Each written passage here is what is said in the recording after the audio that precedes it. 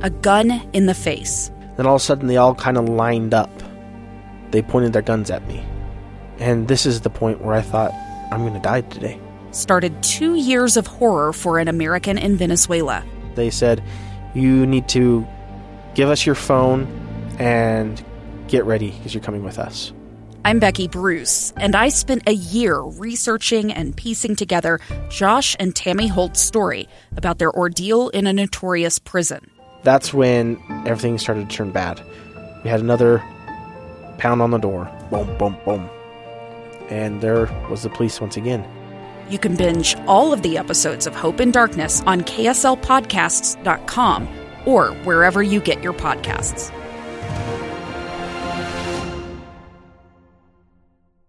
Live from downtown Salt Lake City, the Utah Debate Commission welcomes you to the 2nd Congressional District Candidates Debate. Good evening. I'm Pat Jones, and it is my pleasure to moderate tonight's debate at the invitation of the Utah Debate Commission. This event, held live on October 19th, is part of the Utah Debate Commission's work to educate voters and encourage the civil exchange of ideas. If you're watching or listening live, we encourage your reactions and questions on social media using the hashtag UTDebates and Listen, Learn, Vote. We are broadcasting live from the KSL Broadcast House, where we are holding the debate between candidates in Utah's race for the 2nd Congressional District. For the safety of all involved in the debate process, we are adhering to social distancing guidelines, and there is no studio audience. Tonight, we will hear from Republican candidate Congressman Chris Stewart and his challengers, Democrat Cale Weston and Libertarian Robert Latham. Tonight's questions will be posed by myself, students from Southern Utah University, members of the news media, and the viewing audience participating on social media. Candidates will have up to 2 minutes for a response and an opportunity for a 30-second rebuttal or follow-up question. Last week, a random draw determined that Mr. Weston will get the initial response to the first question. We will proceed alphabetically and then alternate who answers first on the remaining questions. Let's get right into the questions now. You know, it's important for every voter to know something personal about the candidates. I'd like to know, and I know the audience would like to know, what uniquely qualifies you to represent the 2nd Congressional District? Mr. Weston. Thank you, Pat, the commission, students helping, my opponents, and everyone at home. In my former State Department career, I had the honor of representing our country, including 7 consecutive years in Iraq and Afghanistan, where I was almost killed numerous times. What I learned in both wars is straightforward. Bad policies and bad leaders can result in unnecessary deaths. We saw that in Iraq. Tragically, we are seeing it now with COVID.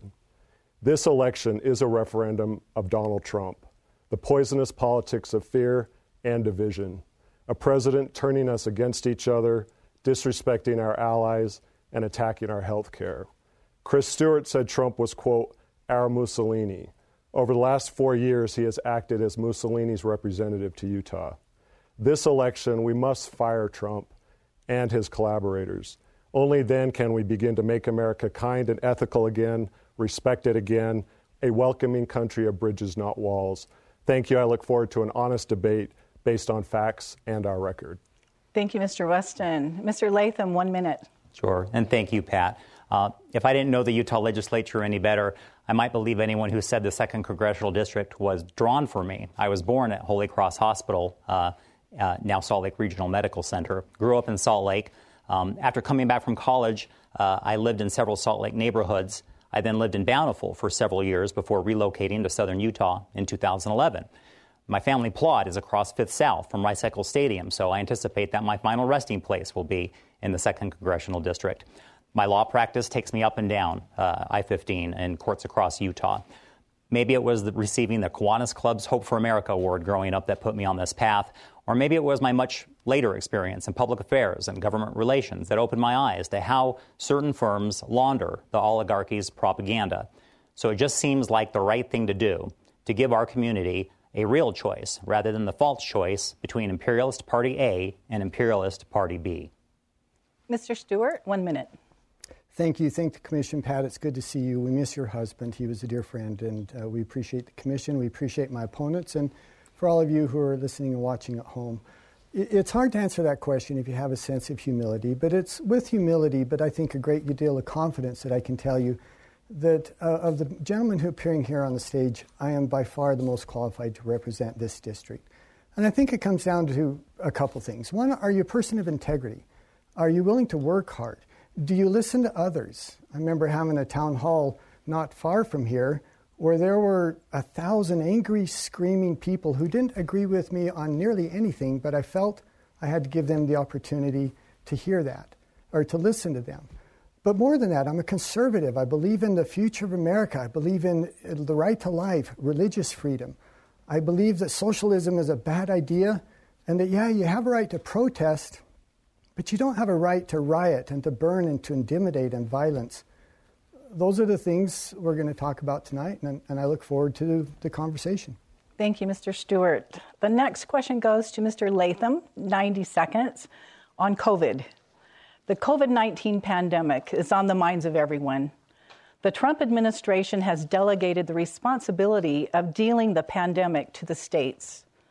Do you think the federal government has a role to play in dealing with the pandemic? Yes or no?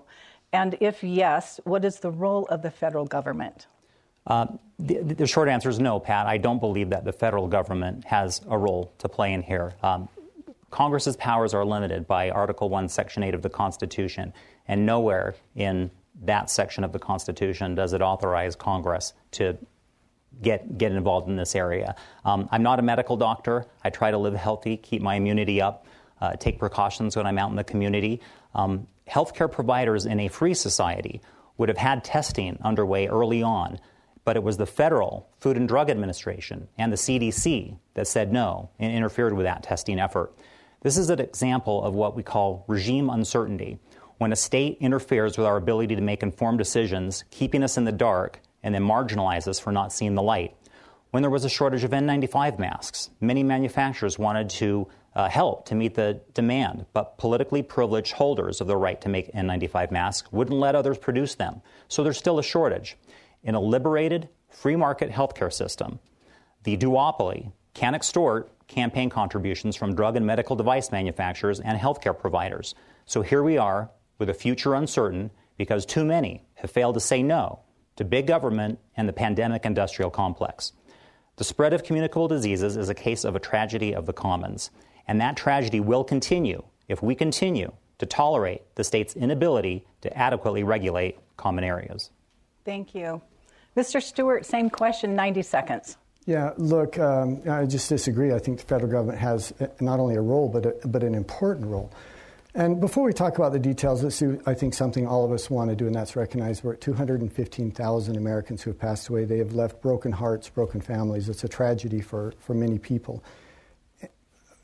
President Trump had a responsibility to act, and he did. I was at the White House sometime in late February. It was kind of late at night, 9:30 at night, and there was a lot of activity. And I said, what's going on? I said, we're creating the coronavirus task force. Shortly after that, the president announced a travel ban from China, which was the right thing to do. Immediately after that, Vice President Biden accused him of racism, of xenophobia, said it was the wrong policy. Nancy Pelosi goes down to Chinatown and says, come on down, there's nothing to worry about. But the president acted, and then he did even more. And this is very important. Operation Warp Speed, I think, is one of the great examples of a success story. We're not going to develop an immunization in 10 or 12 years. We're going to do it in 8 or 10 months. We've driven down the mortality rate from this 60% in 7 months. This is a remarkable success. Now, was it perfect? Clearly it wasn't. Were there things that we could have done better? Yeah, there were, both Republicans and Democrats, governors, and the president. But I think that we're on a pathway now that I think we can look back and say, thank heaven that we've been able to take the steps that the president did take in order to protect as many people as he could. Mr. Weston, same question, 90 seconds. I absolutely disagree with both of my opponents on this question. Mr. Stewart calls this a remarkable success. Utah is number 4 in the country for COVID infections. The United States of America is number 1 in terms of deaths, as well as 8 million Americans infected, including my brother and 2 nephews. All of us at home whether in Washington County and you're a senior, or single working mothers, or minority communities or communities of color in the west side of Salt Lake need to be asking a fundamental question. How many Americans didn't need to die? How many Americans did not need to get affected? The president has pulled us out of the World Health Organization. A global pandemic cannot be solved by the United States alone. The president was recorded telling Mr. Woodward in February, quote, "This is deadly stuff. It's communicable in the air." They, Trump and Stewart, did not trust us with the truth. This is a clear difference between me and my two opponents. I believe the federal government has a hugely important role, but according to my libertarian friend and my Republican friend, they've decimated the apolitical nature of the CDC, they've undercut the role of the World Health Organization, and they've played games with our health. So I wholeheartedly believe we need to do a lot better so that no one dies who doesn't need to die and no one gets infected who doesn't need to get infected. Thank you. And if I may respond. Everybody. Thank you. 30 seconds. Sure. So I think the libertarian perspective here is that when it comes to, for example, alcohol and tobacco, because we view prohibition as so much more harmful than the harm that we're prohibiting, we feel that it's better to be punished by the outcomes of those exposures rather than, again, prohibit alcohol, prohibit drugs. We know that there are costs to those prohibitions. We should be mindful of the relative risk. We need to factor in that some may not act as responsibly as most of us would like to, kind of like with defensive driving. But I think with those obstacles to accountability removed, a spontaneous order emerges, and we're safer as a result. Rebuttal from Mr. Stewart. Yeah, it's hard to do in 30 seconds, but look, you can't have it both ways. You can't criticize the president for the action he took to protect the American people and then say, hey, we're going to do more of that. We're going to lock things down, destroy the economy, and we would not have shut down travel from China. But also you have to look at other people who have had responsibility to this. Democratic governors who put COVID-positive patients in nursing homes. That cost tens of thousands of lives. Operation Warp Speed was a remarkable success. There's no question about it. Again, you develop a vaccine not in 10 or 12 years. You're going to do it in a few months, drive down the mortality rate. That is a remarkable thing. That's a positive thing. Let's not politicize virtually everything about this. Let's be able to say, yeah, you know what? We did some things that were good and don't criticize for some of the others, which, by the way, they would have continued to do. Thank you. 30-second rebuttal from Mr. Weston. I'm a fact-based candidate. I'm a nonfiction writer. I believe in telling the truth. The White House is a super spreader location, 1600 Pennsylvania Avenue. It didn't need to be. 3 dozen or so people got COVID because of an event there where no one wore masks. Unfortunately, masks have become politicized. They should never have been politicized. Even in an event today, there were many people at a Trump rally without masks on. To me, this is about our public health, and if you hire me, I will put your health first. Thank you. We have a video from an SUU student, Victoria Stevens Carr. This will go to Mr. Stewart for 1 minute. Hi, my name is Victoria Stevens Carr. I am a student at Southern Utah University. In the past year, Washington and Iron counties have seen an increase in unemployment by 40%. To assist those impacted by the pandemic, would you vote in favor of another $1,200 federal stimulus check? Question, and you're right. This has been incredibly devastating for our economy. In a matter of a few weeks, we literally took a globally interconnected, economically dependent world, and we shut it down voluntarily. We had to do that. I think at the time we recognized that was an incredibly essential and a necessary step. But now you've got to recognize that you've got to deal with the economic impacts of that. And you've got to focus on getting people back to work. In a matter of a few weeks, we cast millions of Americans out of work. More than 27 million Americans lost their job. And you've indicated the high unemployment rate in the rural part of our district, which, by the way, are some of those that have the least capability to develop the economic opportunities.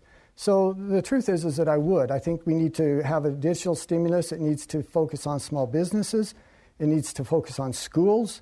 It needs to focus on additional help for those, and particularly in those areas that have been the hardest hit for that, which is, in my district, the rural parts of the district. Thank you. Mr. Weston, 1 minute.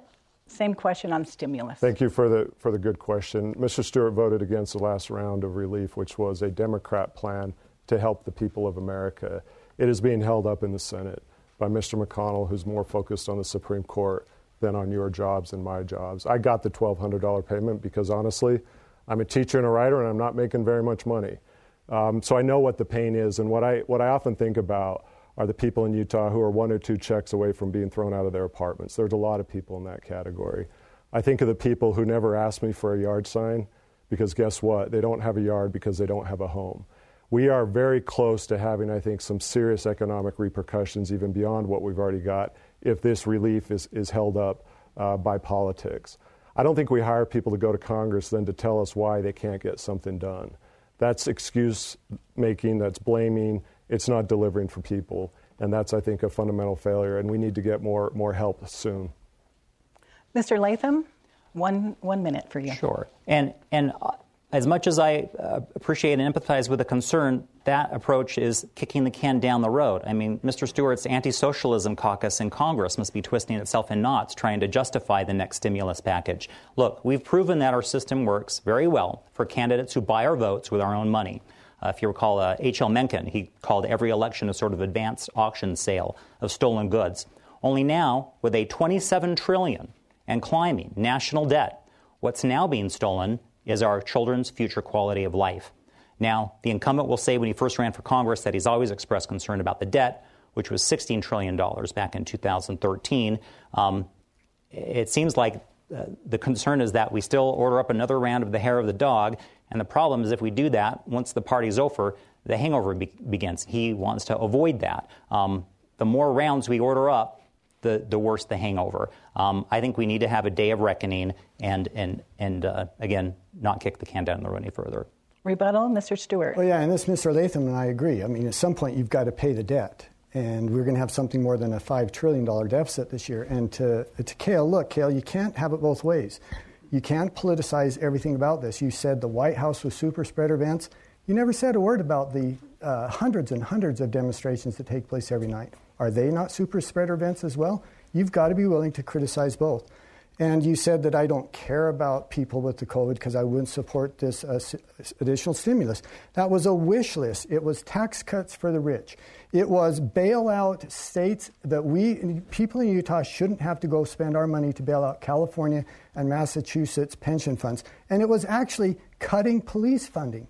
Those are the reasons I didn't support that, not because I didn't care about people with COVID. Time's up. Thank you. 30-second rebuttal for you, Mr. Weston. In 1929, right before the Great Depression, income inequality was like this. In February of 2020, income inequality was just a little bit less than that. There was a $1.5 to $2 trillion tax cut that was passed year one of the Trump administration. If our priorities are people and the public health and the common good, we should find the money to meet those public needs, not find reasons not to help people. It's a clear difference between me and both of these gentlemen. Mr. Latham. Sure. 30 seconds. Didn't know it would come to me, but I mean, again, I sympathize with the concern, but I just feel if I'm elected to Congress, it's not my money to give. I can't go up there and be the candy man and just give everybody what they want. And I really think, again, we exacerbate the problem by continue to spend ourselves into oblivion. I think the budget director of the Congressional Budget Office reported to Congress just a couple of months ago that this path is unsustainable. Unsustainable means we can't keep doing this. And so we need to stop. And, you know, the sooner we stop, as I sometimes tell my clients in criminal cases, and we stop digging the hole, the sooner we can get ourselves out of that hole. So there's going to be some pain involved, but we need to stop what we're doing. Thank you. Moving on to climate and environment. Mr. Weston, for 1 minute. Recently, more than 120 Utah business, healthcare, faith, education, and government leaders signed the Utah Climate and Clean Air Compact. The compact calls upon state leaders, including members of Congress, to make a commitment and act on finding solutions to the negative effects of climate change and air pollution. Did you or would you sign the Utah Climate and Clean Air Compact? I have not yet, but I would. But let me tell you why I love CD2 as a district. It's got water issues, it's got land issues, it's got huge pollution issues, both in Salt Lake as well as Washington County. So the question is, what do we do about it? When I look at Beaver County, where my parents grew up, my grandparents owned a little furniture store there. There were pig farms, and now there's solar and wind. That's the model we need. Let's look internationally. when Mercedes and Volkswagen violated U.S. clean air laws by putting a little widget in their vehicles, they got caught. Now they're paying a huge fine for that. That's what the federal government, what we in Congress need to do. The public good with clean air and the environment is something that no state on its own can handle. Locally, I also think we can incentivize through tax incentives good behavior. But there are good models inside the district that we ought to pursue. Mr. Latham, would you sign the compact? I want to read anything that I sign, and since I haven't the text in front of me, I would want to study that more. But look, on just the basic principle, no government, industry, or corporation has the right to pollute neither the lungs of children downwind nor the soil or the water of the farmer downstream. In the same way, industrial and governmental pollution should not be permitted to encroach on neighboring property without accountability. Right now, not only are the Republicrats passing out subsidies and exemptions for polluters like candy, they're maintaining protectionist policies, keeping market solutions like hemp from competing. Government should not be in the business of picking winners and losers. If elected, I'll work to remove all barriers to competition and fight to end subsidies and protections for polluters. Not only are we passing along massive debts to our children, we're laminating their oceans in plastic. We can be and we must be better stewards of the earth. The value and virtue of clean air oceans, by the way, is gathering support. There are some impressive ocean technologies and cleanup technologies that are being developed and implemented to do that. Thank you. Mr. Stewart, the same question on climate and environment. I will look at it, and if I agree with it, and if I think it's going to help and not cost $93 trillion like the Green New Deal, and not going to implement compulsion and not going to force and disrupt the market, then of course I would support that. Look, climate change is something we all have to deal with. There's a reason we live in Utah. We love it here. There's a reason that we want to protect it, because we want to have our children have the same experience that we've had. And so these are some of the things that I've done. We helped the University of Utah get what will ultimately be a $500 million grant to develop what will be one of the world's premier geothermal research and production facilities, again, anywhere in the world. I led legislation that would tear down the red tape to stop and make it so difficult to build windmills and solar facilities on federal lands. I think that's an important alternative. At the same time, I recognize that while we want to support alternative forms of energy, we're just not really ready there yet. And you can't decarbonize the entire economy in a matter of a few years. There's a transition time. Let's support that. Again, I'm kind of an all-of-the-above guy when it comes to energy. I want to follow up, and then we'll get to all of them. For 1 minute, what would you do in Congress to advance climate and clean air? I mean, on some level, we have to acknowledge that the federal government is one of the major polluters. And China, of course, is a major polluter as well. I think just that recognition, rather than focus on industry, will help us move toward the solution. Here's what we don't need to do. We don't need to create a federal heat agency.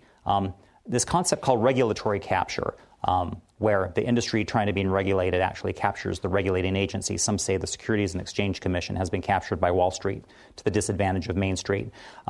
Once a government agency gets captured or controlled by the bad actors it's supposed to control, then it's a problem. And with regard to extreme heat, some are really proposing this federal heat agency. I'm not making this up. I wish I was. If the success of the war on poverty, the war on drugs, and the 19-year war in Afghanistan give us any indication, can you imagine how hot it's going to get once a war on heat is declared? Mr. Stewart, same question. What have you done on climate and air quality? Well, I actually answered that question in my previous response. I talked about the red tape, make it easier for there to be these alternative sources of energy produced on public lands, geothermal and others. I think at the end of the day, we need to realize this. There are some ideas out there that are actually bad ideas. The Green New Deal is an incredibly bad idea. $93 trillion, and it uses force and compulsion in ways that I just think the American people would never accept. You also have to recognize that the federal government can't fix this problem. Salt Lake City is a unique city in the sense that we don't produce any more pollutants than, say, Portland or other cities our size. But we have this geological reality that the mountains trap that in and make it more obvious during the winter months. A lot of those answers are going to come from local leaders. They're going to come from governors. They're going to come from business leaders. A federal mandate would treat Portland the same as Utah, and Salt Lake City probably needs to have even more stringent standards in some of these cities because we have unique circumstances here. Specifically, Mr. Weston, what would you do? There would be a couple levels I'd start with, but I should point out that our campaign has accepted no PAC money, so we've not taken any money from any fossil fuel or gas and oil interests. My opponent to my right over 8 years has, I believe, taken about $300,000. That's a big difference. I would start at the international level, the Paris Agreement. We need to get back into the international discussions. Right now, Trump has pulled us out. We're acting like we don't need to be part of those discussions. That's wrong. Climate is not just an American challenge, it's a global challenge. More locally, I would cite one example of Mayor Mendenhall here in Salt Lake City that I like. She's incentivized use of public transportation. If people have got to go to somewhere, why don't we have vouchers or something that can improve that? One thing I think Congress could do is look at how we build our communities, and if there are federal dollars that can come in to make that greener through tax incentives, we ought to do it. But if companies and people aren't doing it, I'm not beyond saying, like we did to Volkswagen, you're going to pay a penalty. 30 seconds, rebuttal. Again, my opponent seems to have a little opinion of me. I didn't realize that till tonight. But it's look, just a fair one. You're indicating that because I had some PACs who represent energy companies, that's a bad thing. Did they do that so that I would facilitate green energy, like I've mentioned, geothermal, make it easier to develop wind, make it easier to develop solar? If that's the reason they contributed to me, they must be very disappointed. It's very clear that I'm willing to engage in all of these. Geo, solar, wind, carbon. I think the American people need all of these sources in energy, and I'll try to help all of those industries and try to help them equally. 30 seconds, Mr. Latham. Well, I was almost going to just say let's take the next question, but let's be mindful that the Utah legislature engaged in a form of corporate welfare. You might even call it crony capitalism when they allocated this money to build, I guess, a depot in Oakland, California, to get coal, to and from, but basically from central Utah. That again, that's that kind of picking winners and losers. That's potentially polluting our planet. That's the kind of thing that I would not be supporting if elected. Just one final follow-up. I teach Marines. I'm a working candidate. That's how I pay my bills. And if I could encourage all of us to just go to fec.gov, Google my name, Google Mr. Stewart's name. I believe, Mr. Latham, you have not filed. And find out who's giving us money and how we're spending money. And that's fair. You can read all you want about the differences between me and Mr. Stewart. You'll find how many PACs donate to him and how we have taken no PAC money. I'm not assuming anything about you. I'm just saying that people ought to have access to that information. So you're not assuming anything about me. You're just hoping other people will assume something about me. Well, it's public record. They ought to look into it. Okay, thank you. And Pat, if I may respond, since I did want to take this idea that I haven't filed like I should file. I'm an attorney. I know the law on First Amendment and elections. So because my activity is less than $5,000, both receiving money and spending money, I'm not even recognized as a candidate under federal law. And I think that's a good thing, right? We don't want to have candidates who don't engage in that kind of activity have to, fill out some paperwork so a bureaucrat can hug it. That's fair. Thank you, Mr. Latham. We're nearing the midpoint of our time tonight. I welcome you once again to this live debate between candidates for Utah's 2nd Congressional District. We are broadcasting live from downtown Salt Lake City. Now back to our exchange. We have an important question on health care, which I'm sure is a nice segue. Mr. Stewart, this one goes to you for 90 seconds. Access to quality, affordable health care continues to be a major concern, and there are efforts to overturn the Affordable Care Act. Would you vote to repeal the Affordable Care Act, yes or no? Yes, absolutely. I mean, that's a fact because I've done it many times. But in every case, it was not just repeal, it was repeal and replace. In every single case, I had a plan, the Republicans had a plan that would, for example, protect those with pre-existing conditions. Every single time. For the media, which is frankly just lazy on this, and for our Democratic opponents who just aren't being honest to say we want to not protect people with pre-existing conditions, it is simply not true. Our plan we gave block grants to the states and to facilitate buying coverage for them. It also protected children to stay on their parents' plans up to age 26, which was, by the way, a Republican proposal. After that, you have to do things to drive down cost. Look, I'm on Obamacare. A lot of people don't realize that. One of the provisions of it was that those of us in Congress have to be under Obamacare. I know how bad it is.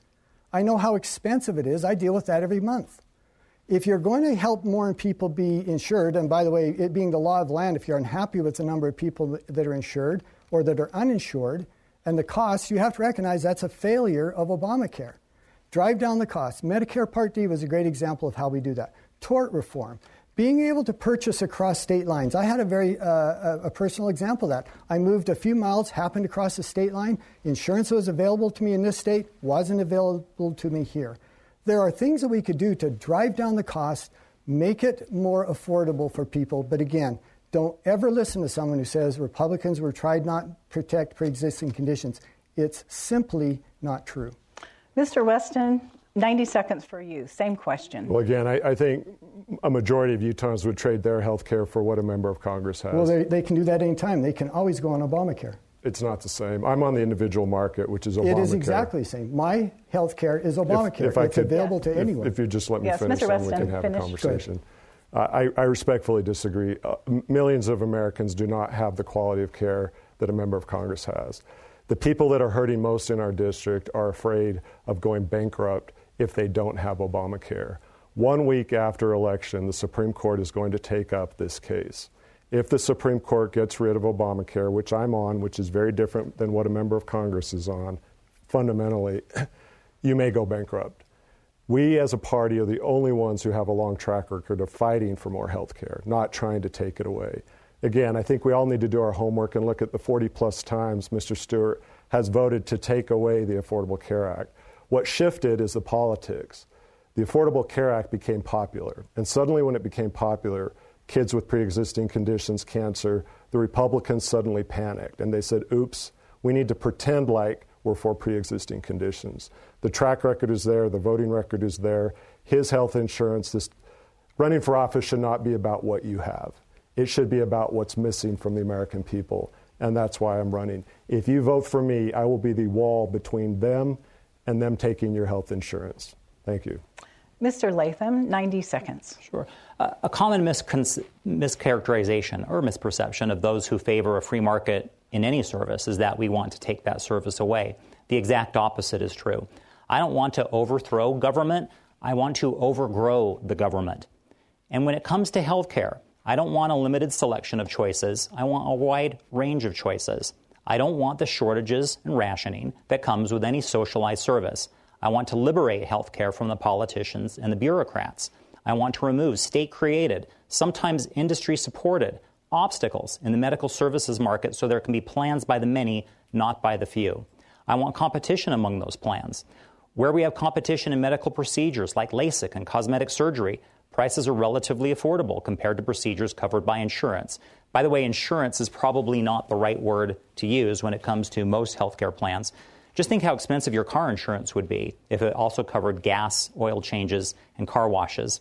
We should have the ability as consumers to purchase catastrophic healthcare plans for emergencies when price negotiation is not practical, but let the free market operate for every other service. You know, when I hear government healthcare for all, I think the VA hospital for all. Check out the scorecards for the VA hospitals. If you're concerned about how qualified immunity for law enforcement officers works, consider how an unaccountable culture would play out in a hospital setting. 30-second rebuttal. Mr. Stewart. Yeah, I just got to come back to clarify because there are some things that are just demonstrably true. And, Cale, you said you respectfully disagree. I appreciate that. But it doesn't make you right. And I'm surprised you don't know this. I, as a member of Congress, am on Obamacare. It was one of the original provisions that said that we would be on Obamacare. It's just your package is very different than most Americans. My package is available just like anyone else's. I choose from the same menu that everyone else. There's no special package for Congress members. And the other thing is, again, if they tell you that Republicans wanted to take away pre-existing conditions, challenge them. Say, show me the bill. Show me the language, because it's simply not true. We have never voted to take away protections for pre-existing conditions. We wanted to strengthen them. Okay, Mr. Weston. I'm glad we're spending a lot of time on health care because, again, if there's one issue that I will fight for you and your families, it's for your health care and your right not to go bankrupt.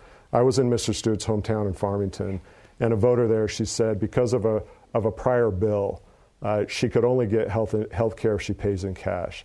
I was in Richfield where a gentleman said because of a psychiatric emergency with his wife, he did not have access to the care that he could get here in Salt Lake City. These are real lives, these are real issues, and with all due respect, a member of Congress is not sweating the same way every Utahn is on this issue. Mr. Latham, would you like to rebut? No, we can go to the next question. Okay, thank you. We do have a live in studio with a question is Lad Egan of KSL. Thank you, and good evening, gentlemen. Representative Stewart, you've reintroduced legislation to create a 6th national park in Utah. The proposed Escalante Canyons National Park would fall within the boundaries of the Grand Staircase Escalante National Monument. It would also create a local management council. My question is, Congressman Stewart, why did you revive this legislation? And for Mr. Weston and Mr. Latham, would you take such action if elected? Well, Mr. Latham, I'm going to start with you first since it's your time. Let's go to you first and ask if you would take such action if you were in Congress. The short answer is no. The state of Utah actually, stepped in and managed some national parks during the time when the federal government, I guess, was struggling with its finances. So I don't see why we in Utah can't manage our own lands just as well, if not better, than the federal government. So I would prefer a solution that's more locally based rather than managed by folks back in Washington, D.C. Mr. Stewart. Well, in fact, again, Mr. Latham, you and I agree. That was one of the beauties of this piece of legislation because it did maintain a lot of control over this national park through local community, through local leadership. Look, the reason I did it is because I felt like this particular piece of land was so beautiful that it deserved the protections of a national park. All of us are so proud of Utah. I mean, there's a reason that we live here. There's a reason why we hope our kids can have an economic future where they can live here as well. There are some parts of Utah that are so spectacular, they truly deserve the national park designation. But in doing that, we wanted to do it in a slightly different way, and what we think is a meaningfully better way. And that is you don't take the land and designate it as a park and now turn it over to Washington, D.C. and say, you guys management. Let's have shared management of it. Let's have the community share in that management. Let's have the state share in that management. And I think this is a beautiful piece of legislation that is a great compromise of those interests. And by the way, it's interesting to me to listen to what, activist groups and environmental groups, they got to twist themselves in pretzels to oppose this. I honestly don't understand why they don't support it. Because we want to protect this land. It's a way to do it in a way that allows for some state and local input. Why would someone oppose that? I just don't really understand that. Thank you. Again, on public lands, Mr. Weston, 90 seconds. There are several good reasons why people are opposing this, and there's a reason why it's not going to go anywhere. It didn't go anywhere round one, and it won't go anywhere round two. It's a bad idea, and it's unwise policy. I've sat in Garfield County Commission meetings twice. This is the county where Grand Staircase is located. I'm the nephew of a county commissioner who was a longtime Democratic county commissioner in Beaver County. These national lands cannot be handed over to county commissioners. Nothing against county commissioners per se, but these are national assets. These are for all Americans, whether someone's in Maine or California. What the plan actually does is rework boundaries so that some of the protections which you cite will not be there for the land that would have been in the original boundaries. So if Vice President Biden soon becomes President Biden, he will, I believe, extend the monument's boundaries back to their original locations. I support that. He will make sure that voices are at the table, but that these protections will not be negotiated away to certain industries that probably have a different motivation than people like me who camp and hike and occasionally ride my mountain bike on these areas. So this is a clear difference between us. I think it's wrapped up in language that is politicized from one side, and I think we need to always think about protecting these lands and not overexposing them. The biggest crime right now is the underfunding of our park system. So he's putting forward another park without supporting and having Congress pay for what our current parks demand in terms of good services. Public lands, Mr. Latham? And just maybe to extend on my earlier answer, I mean, it comes back to who's going to do a better job of protecting this land. Private property rights are a way of protecting human values. So if you want something to happen on your land, then you can exclude those who are doing things on your land that you don't support. And that goes for natural environments as well. We're all familiar, I hope, with the Nature Conservancy, which goes out and acquires, scenic lands, and then they put a conservation easement on them. And then what's nice about that is it's no longer a political football, but it's privately owned and protected. Thank you. Mr. Stewart, a 30-second rebuttal. Yes, I'll try this very briefly. Again, just to clarify the record. In fact, I have supported and have worked for years for additional funding for public parks and maintenance. It's something we've worked carefully on and aggressively.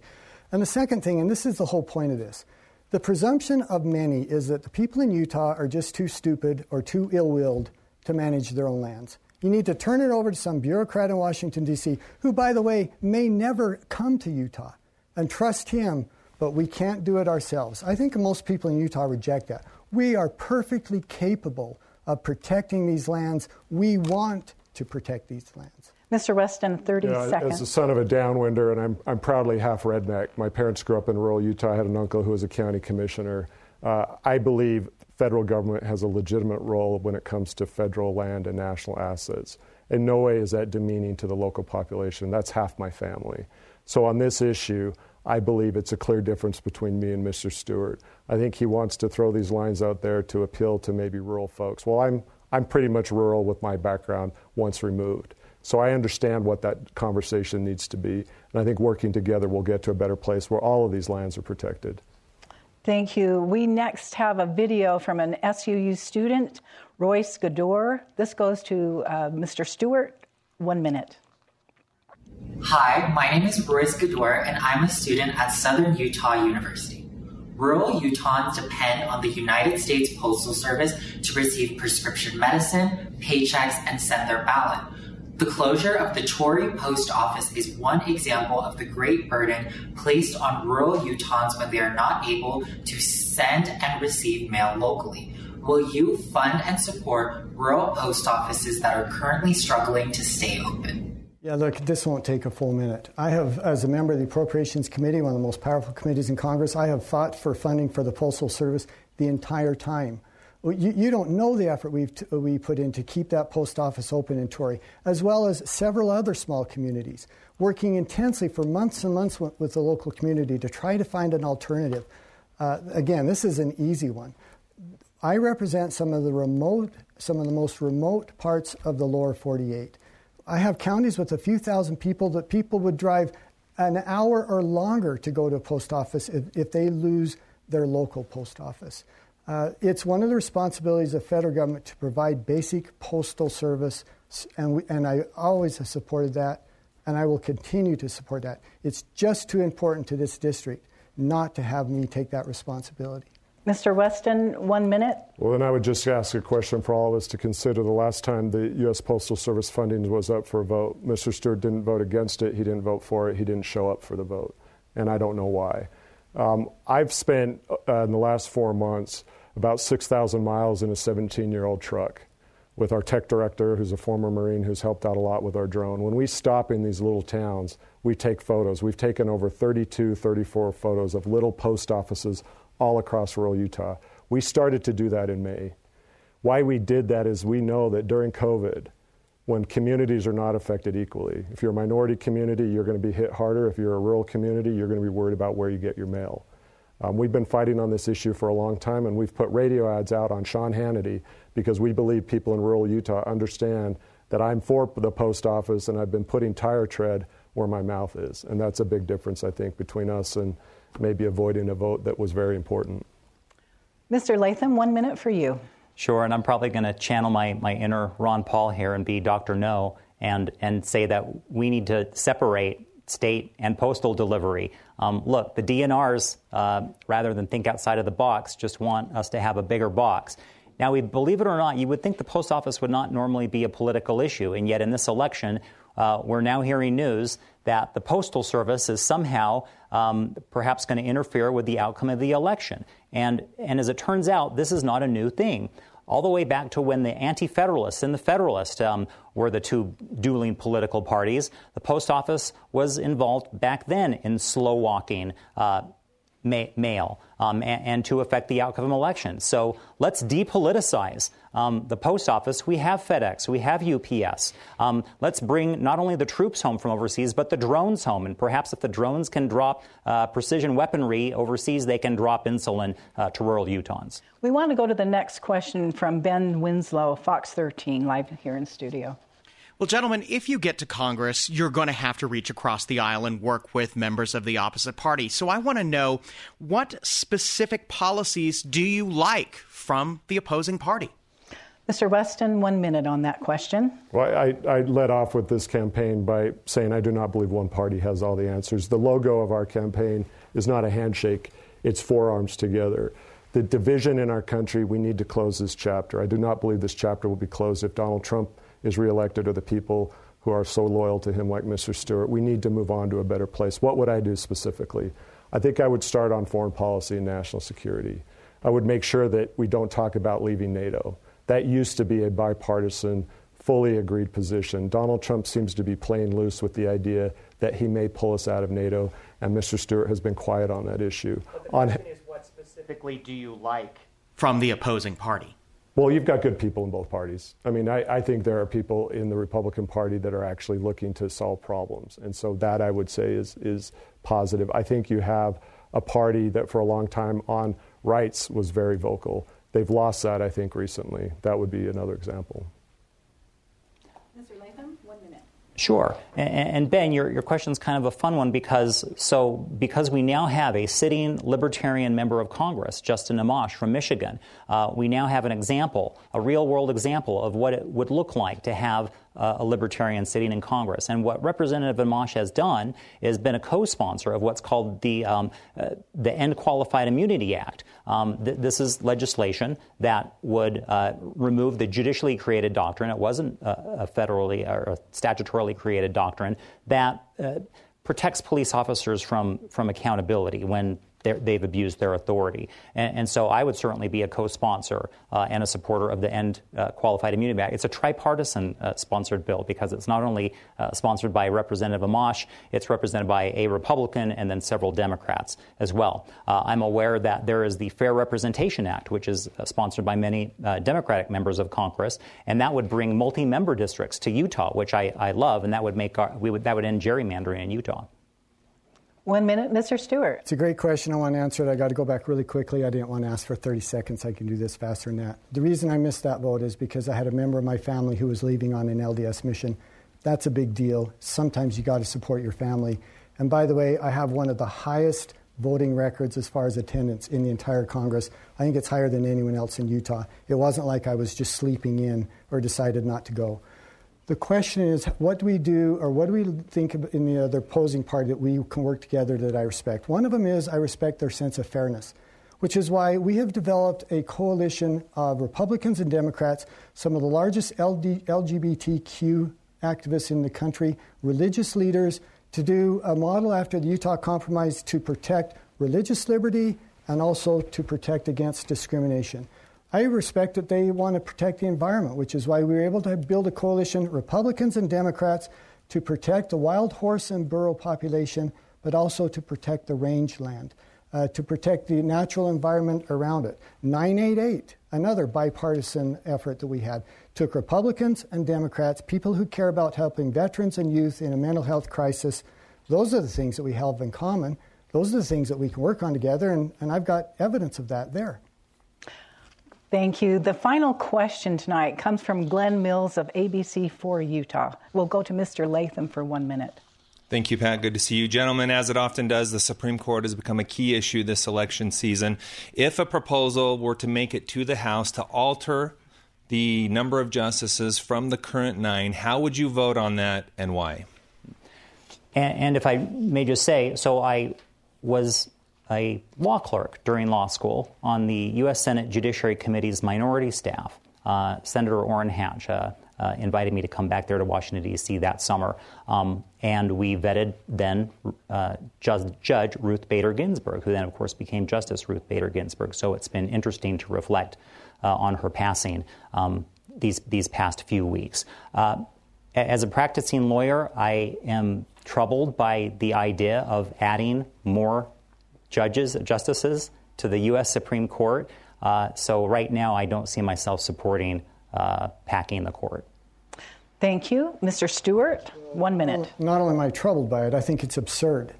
I think it's one of the most ridiculous and divisive and destructive ideas that have ever been suggested. And it's one of those things that used to be kind of a fringe, far left, kind of wacko idea that now has become mainstream. If you want to destroy the integrity of the court, then pack it. Then come back and say, hey, it doesn't matter if the Republicans, they didn't do anything illegal. It's clearly nothing unconstitutional. But we're going to change it now. And we're going to make 13 or 15. And then what happens with the next Republican administration? Are they going to make it 18 or 20? And how many years will it be till you have as many members on the Supreme Court as you have members of Congress? You destroy the integrity of the Supreme Court. I think even suggesting it is nuts. And I think every Democrat has a responsibility to stand up and say, I agree, it's a bad idea. I wouldn't support it. And I'm shocked that Vice President Biden won't at least tell us what his views are, because the American people aren't stupid. They know how destructive this would be if you say, we're just going to change the number. We didn't get the outcome we wanted by winning elections, so we're going to get the outcome we want by changing the court. Thank you. Mr. Weston, 1 minute. What shocks me is 220,000 dead Americans and 8 million Americans infected with a virus. And if we had been told the truth, that number would be a lot lower. To your question, we need, I believe, to trust the people. This would not be an issue if this election could move forward and the will of the American people would be respected.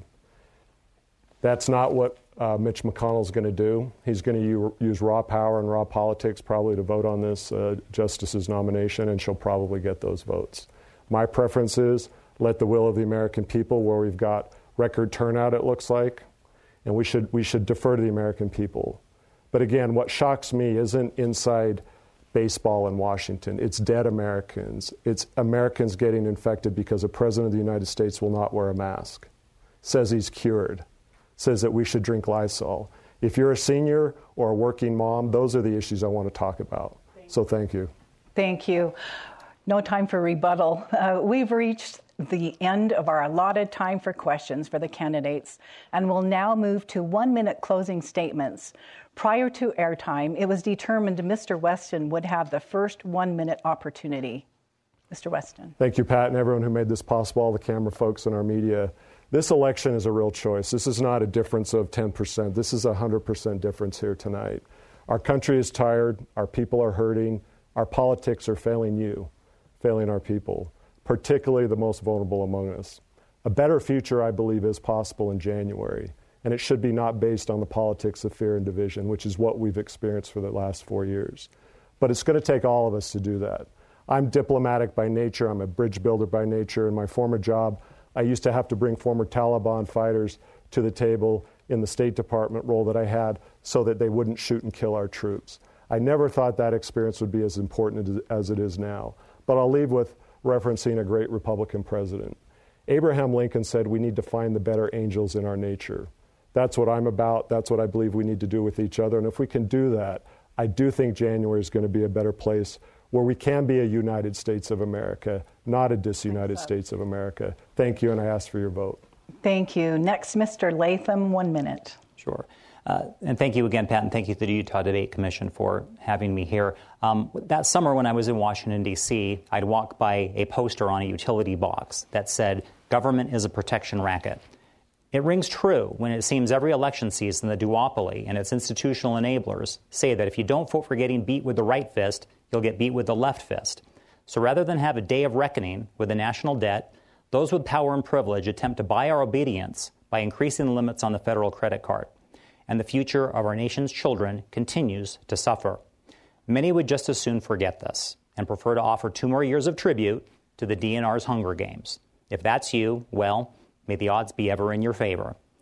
But if you see the two-faced tyranny I see, if you feel the political control gimmicks, cruelty, and injustice I feel, if instead you seek a world set free in our lifetime, then raise your voice, break the bipartisan cycle of abuse, vote Libertarian, and let's give them a November 3rd that shall never, ever be forgot. Thank you, Mr. And our final 1-minute opportunity to Congressman Chris Stewart. Again, thank you, Pat, to the commission, to my opponents. Look, I know it's hard to run. and I appreciate them being willing to do this. And Mr. West and I, we actually have something we agreed on finally, and that is, you're right, this is an incredibly important election.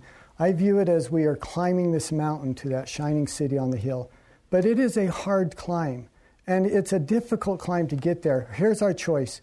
Keep climbing up that mountain or take a hard left turn and literally walk off the cliff. Conservative policies are the only thing that can save the American dream. Conservative policies are the only thing that can save a future that our children can be proud of and give the opportunities that we were given. Climb up that mountain or turn and walk off the cliff. To those of you who wonder, we are going to keep climbing. We are going to keep aspiring. We will keep fighting. The American people are going to win. God bless you all. God bless, as always, the United States of America. Our thanks to Robert Latham, Chris Stewart, and Cale Weston for their time this evening. It's been an informative hour. The Commission thanks our generous sponsors, the Larry H. and Gail Miller Family Foundation, the George S. and Dolores Dory Eccles Foundation, and doTERRA. Special appreciation goes to Utah Debate Commission co-chairs Karen Hale, Wayne Niederhauser, and Executive Director Nina Sliding. And particular thanks to the many broadcast stations who brought you this debate as a public service. You've heard from the candidates. The Utah Debate Commission urges you to learn more about these candidates and where they stand on the issues important to you. Then vote in the upcoming election. Remember, mail-in ballots must be postmarked by November 2nd. From Salt Lake City, I'm Pat Jones. Thank you, everyone. Two friends taking pictures of the rising full moon on a summer night. Two teenage kids doing what teenage kids do. When a stranger with a gun and a death wish changed everything. It was violent, it was senseless, and I will never understand it, I will never accept it. I'm Amy Donaldson, and unfortunately, we're all too familiar with stories about how violence shatters lives. But what we rarely see is how they are rebuilt. In a new podcast, The Letter, we relive tragedy, but only so we can hear the rest of the story. The struggle to reclaim lives, the realities of grief, and the possibilities of forgiveness. I believe in miracles. Sometimes I thought, there are no miracles. Yeah, there are, and this is a big one. Follow The Letter at theletterpodcast.com or wherever you get your podcasts.